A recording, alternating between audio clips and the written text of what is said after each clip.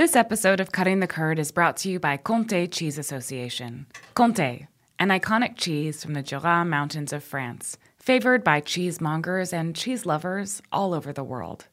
Find out more at comte-usa.com. That's COMTE-USA.com.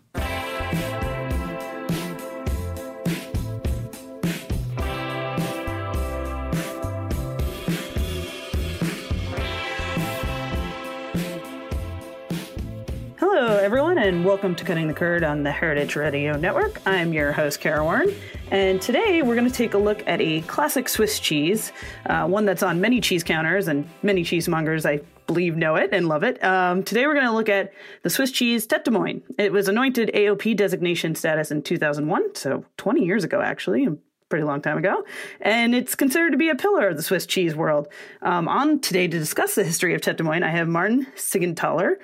He is the gérant or manager of the Tête de Moine DOP Association. He's also a Swiss cheesemaker, food engineer, and has a master's in business administration, so he's well-rounded, which I love.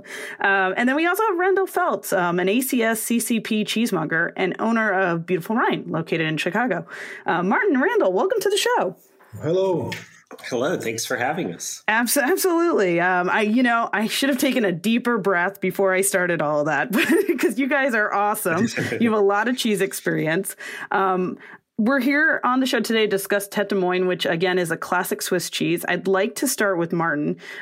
What is your first experience with Tête de Moine? And curious, did you have it as a child? Oh, my first experience with Tête de Moine was a few years ago. So I'm over 20 years in the beef cheese business. So I know the Tête de Moine sounds very long, and I appreciate it every time I can use it. And since the last 4 months that I'm now the gérant, the head of the Tête de Moine, I'm appreciate it like every day, because it's really a speciality and a unique speciality which we have here in Swiss. Yeah. So you got into it a few years ago. Randall, I'm curious, as a cheesemonger's perspective, what was your first experience with Tête de Moine? It's funny. It's a memorable cheese. So my first experience was actually kind of before I was even a cheesemonger. I was a line cook and pastry chef and got married, and we went on our honeymoon to Northern California, and we were having dinner at this really great restaurant that's since closed called Cyrus, that had this old school cheese cart service, and they kind of wheeled it up to the table. And just by sheer coincidence, the server happened to know the restaurant I worked in Birmingham. He'd worked there before, so he really did it up with this cheese cart. And he came out and he was like, "Oh, we have this really cool cheese here with this tool. I'll have to show it to you." And so he goes in the back and brings out a new wheel of Tête de Moine and the girole and everything. And I remember that even getting into being a cheesemonger, it was at that time where I was like, do I want to be a cook or do I want to be a cheesemonger? And, between that and Red Hawk on the beach, that kind of sold it for being a cheesemonger. Oh, wow. So, okay. And we'll get to girole and rosettes later in the episode, but I'm excited so yours was a restaurant experience, actually. That's very, very cool.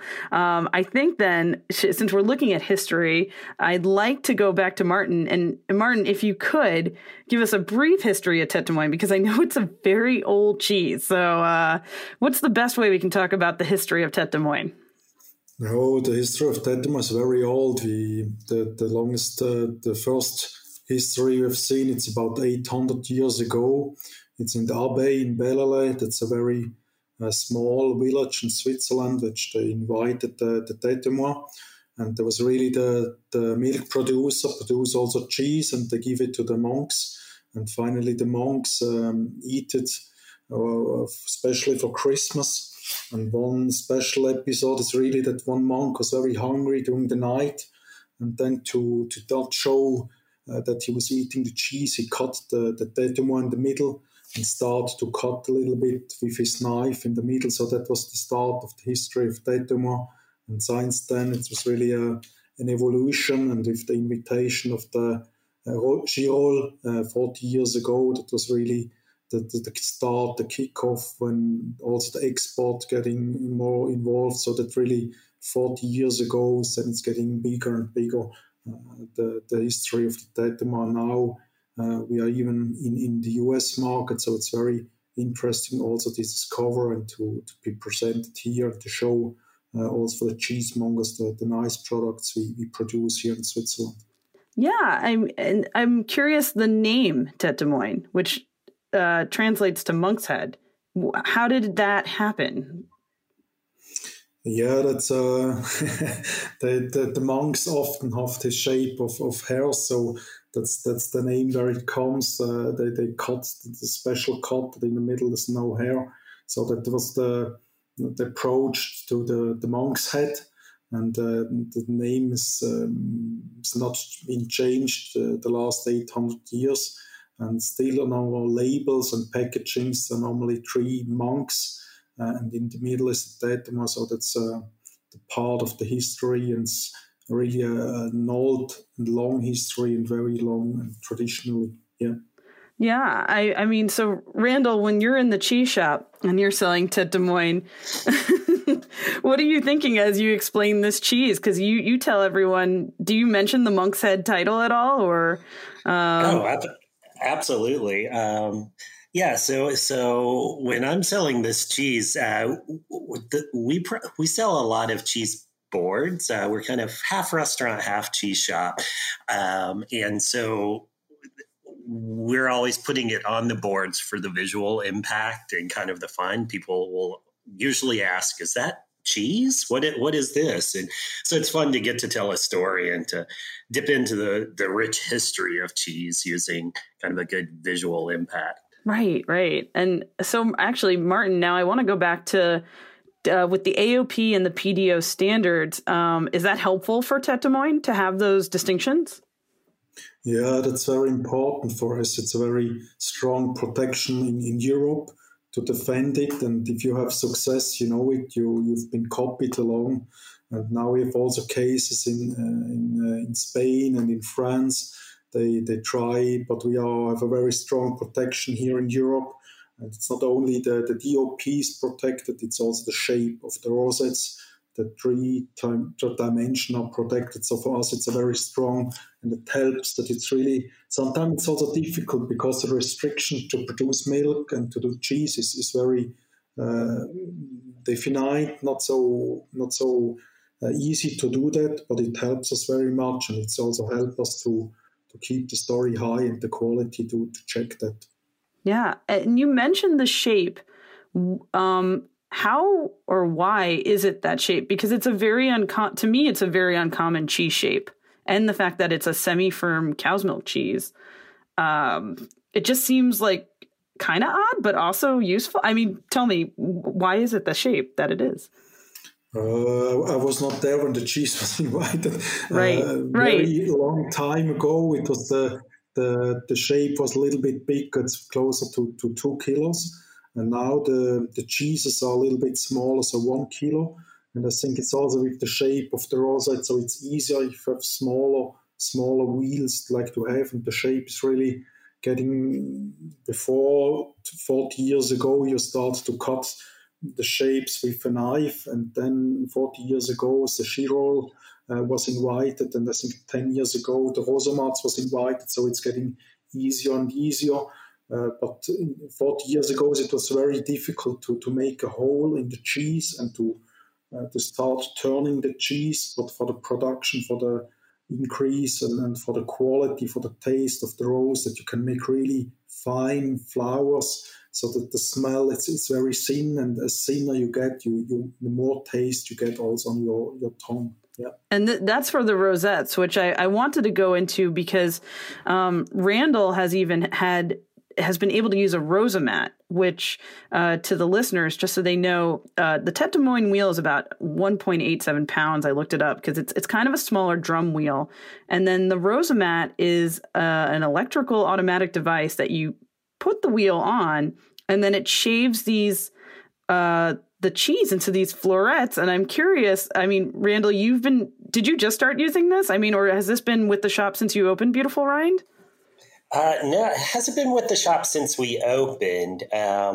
Martin, as many people in the cheese world do, have some common friends, and someone from Chicago had popped in and noticed that we had the cheese, and we're doing it by hand, kind of the old-fashioned way, and mentioned the Rosomat. And I could see our cheesemonger, who was at that time doing a wheel or two a day by hand's eyes light up. And I thought that would be a great little bit of theater to have on our cheese case. So we got to talking about it, and we've been doing, we've had the Rosomat for, gosh, I think probably about 8 or 9 months now. Okay. At least. And it's a game changer for you? Yeah, it's been great. I mean, the cheese has always been a lot of fun for us, and we've had the cheese since day one, but we were using sort of the metal plastic Girolles before it, but having the Rosomats made our cheesemongers' lives a lot easier, and also been kind of a good discussion piece. We kind of refer to it as our fajitas-esque dish, in that it gets everyone's attention when someone orders it. Right. It's like the flambéed item in the restaurant. You have this beautiful cheese coming out of this, not a Girolle, which is the manual version of a Rosomat. Yeah. The Rosomat is like, I like to compare it to the Ferrari of cheese devices at this point, because it is so freaking cool. And that's just me being a super curd nerd. But Martin, I'd like to jump back now to the terroir. And I was reading about Tête de Moine's terroir, and the area is titled the Inter-Jurassic. Is that how you would say it? And could you give us more details about what the terroir is like? Yes, it's a very strict area. It's the Jura, and a small part of the Canton Bern. It's also the Jura Bernois called, and it's a very small area, and each village is defined. And we have only 240 milk producers, quite small milk producer, traditional milk producer has to be accredited to produce. And it's really raw milk, no silo. They feed grass in the summer and hay in the winter time. So it's very traditional. It's also mountain cheese. So it's in the sea. It's about 800 meters over sea level. So it's quite a high mountain. We're expecting the next few days snow here. So it's really a rare and a small area which the cheese can produce, and we will also protect it. Yeah. Wow. And then the cow that is most commonly used, or the local indigenous breed, can you tell us which cows are preferred to make Tête de Moine? That's quite open. They're very passionate. I was Sunday just at a fair for prizes for the cows, for the best cow. And it's they have a lot of Holstein and Red Holstein, but also Jersey. So the different cows are open. It's more about the milk quality, which we are very strict, because it's a raw milk cheese. And so it's very important that the base, the milk quality is very good, so that you can produce a very high quality cheese at the end as well. So, and just to be clear, all Tête de Moine is raw milk in the United States? Yes, all Tête de Moine is raw milk. Yeah, wow. It's all the same. It's DOP products. All you can find is raw milk cheese. Yeah, very cool. And then I guess one more production question for you, because I love to hear. It's just having the classic traditional European cheeses and learning about how they're made, I think, gives so much insight to how other cheeses are made, because it's kind of like the grandfather of many more cheeses. This is a washed rind cheese. Am I correct? Or it's brined? Can you give us a little more info about how that's done as well, the production process? Yeah, it's a smear ripened cheese. It's also semi-hard cheese if you want. A small cheese, and this is quite high fat content, so that the texture and to make and to shave the rosettes.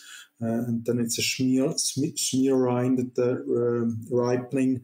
And it's during 75 days at least. The cheese has to be ripened in caves on wood. So that's really, and then we have the first quality check, and normally between 90 and 110 days, the cheese are leaving the caves, and then they're going completely as wheels to the customers, or they have been shaved as rosettes and packed to the customers. It's depending what they want. Yeah. And then we have different ages. We have the classic one, and then we have for more specialists, we have in other older ages. But the classic is the main cheese. The mild one is the famous cheese of that we sold. Yeah. And you said, how long is that age for? You said 90 to 100 days, but it's longer than that. Right? It's more like 6 months or a year? Yeah, the oldest is 6 months. We have a reserve, which is about 4 months. And the oldest is 6 months. So that's the black label if you want. So that's the oldest, but it's they're very small quantities, but it's really, you're getting more taste and more flavor, and the structure of the rosette's a little bit crunchy, but it's very still, you get more taste on it. Yeah. Excellent. Okay, guys. Well, I want to take a quick break. Listeners, you're listening to Cutting the Curd on the Heritage Radio Network, and we'll be right back.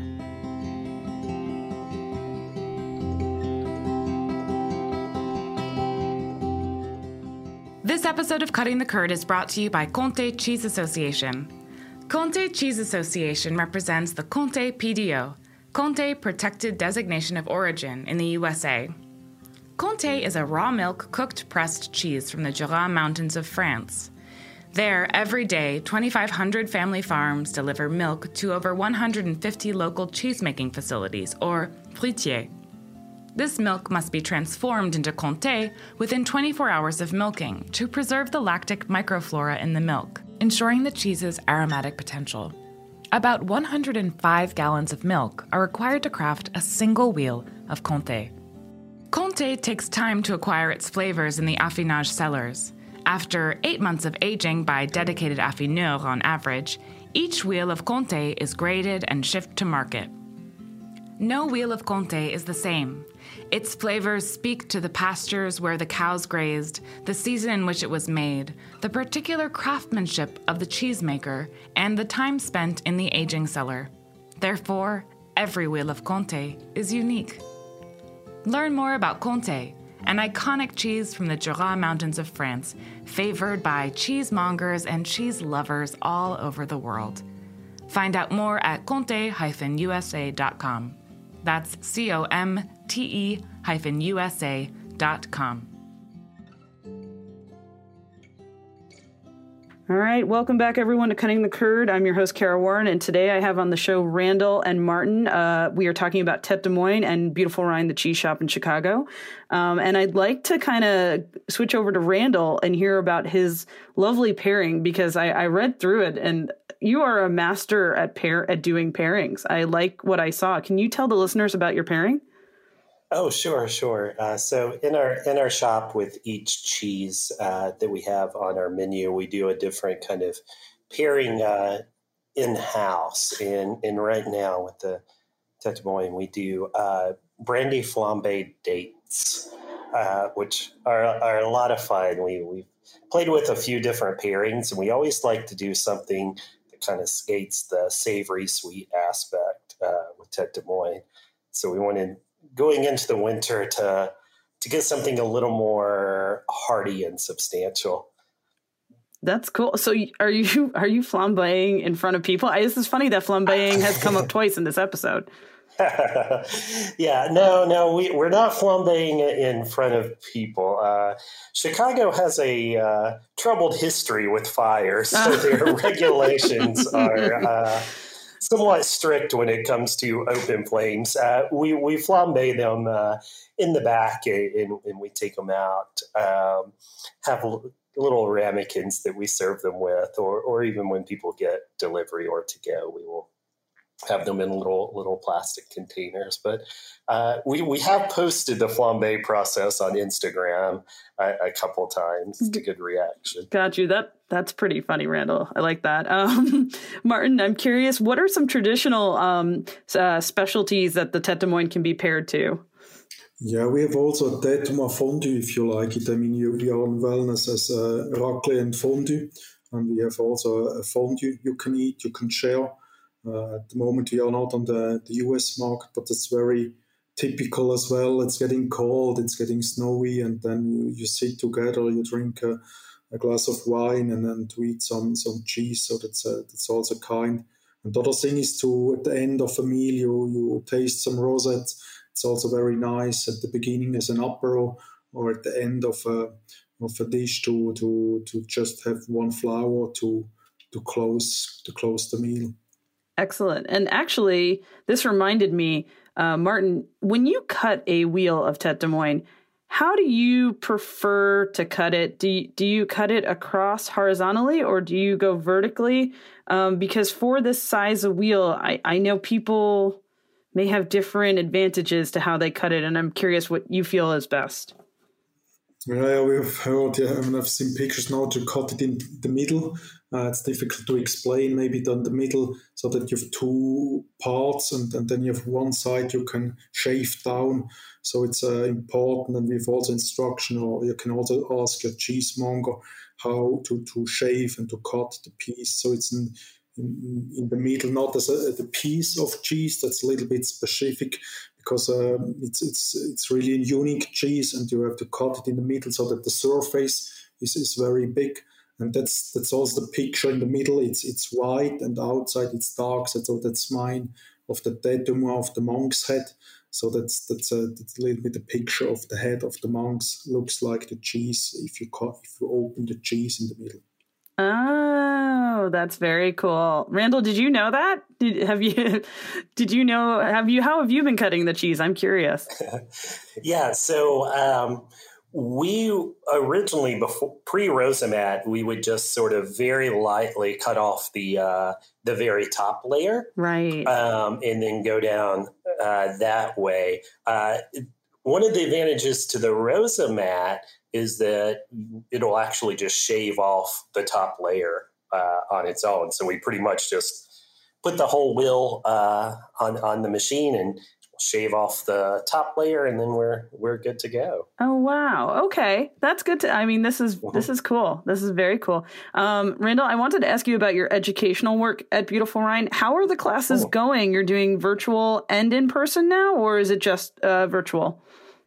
Yeah, no, we're doing sort of a hybrid model. We like to call it before a live studio audience. So we opened a month into the pandemic. We cleared our inspections the day before Chicago shelter-in-place order went out. So we had this beautiful classroom space that we used as a recording studio for well over a year. So people had really kind of gotten used to doing our classes online and really enjoyed that. And cheese is all about hospitality. So we wanted to keep that experience, but we also had a lot of people that wanted to come in and dine. So fortunately, my lead cheesemonger, Will Collenborn, was a film student and was able to help set us up so that we could have a great online experience happening at the same time we're having a great in-person experience going on. Oh, wow. That's very cool. And what are you hoping to see this holiday season? Are you excited?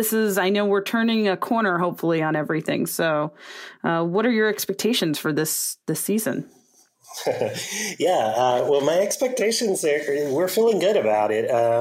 We're hoping we see more kind of small get-togethers earlier on in December. We had a phenomenal Thanksgiving, Christmas, all of those holidays. But, in previous years, I could remember December being a really fun month, the whole month, not just the sort of last 10 days or so. So I think we're going to look forward to hosting a lot of private events, little parties, things like that. Our dance card is quickly filling up already. Oh, I'm sure. And Martin, are you feeling good about the holiday season?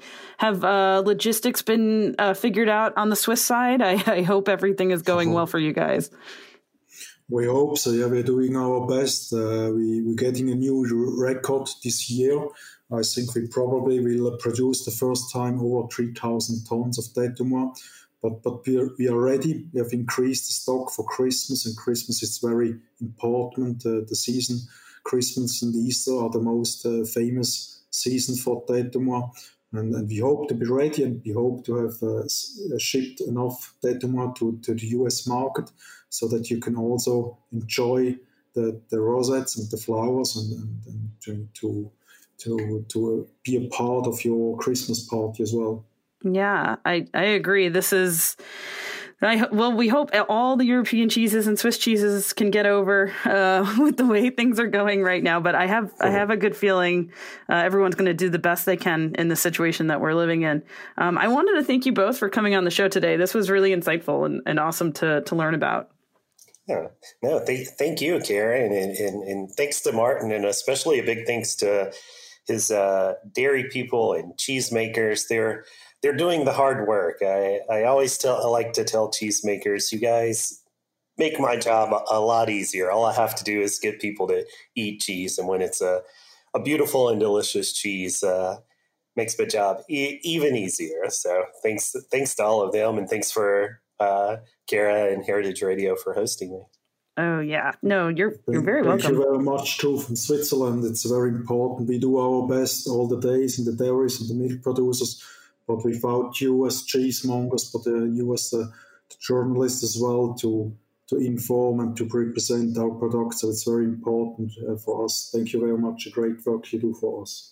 Thank you guys for the kind words. I also want to give a special shout out to Amy Thompson for helping me coordinate this episode. She's one of the pioneers in our industry, and she's just a great networker of great people. So I want to give a thank you to her for that. And I would also just like to give a shout out to the Rosamat, because you guys have heard us talk about this on the episode. If you're interested in getting a Rosamat, Amy shared with me a link, and we will post it on our episode description, to go to shopjuicernet.com, and I believe you can get a Rosamat there. I also want to give a shout out to some of these Instagram handles so you can learn more about all the cool things we talked about today. Please follow Randall and his shop at Beautiful Rind.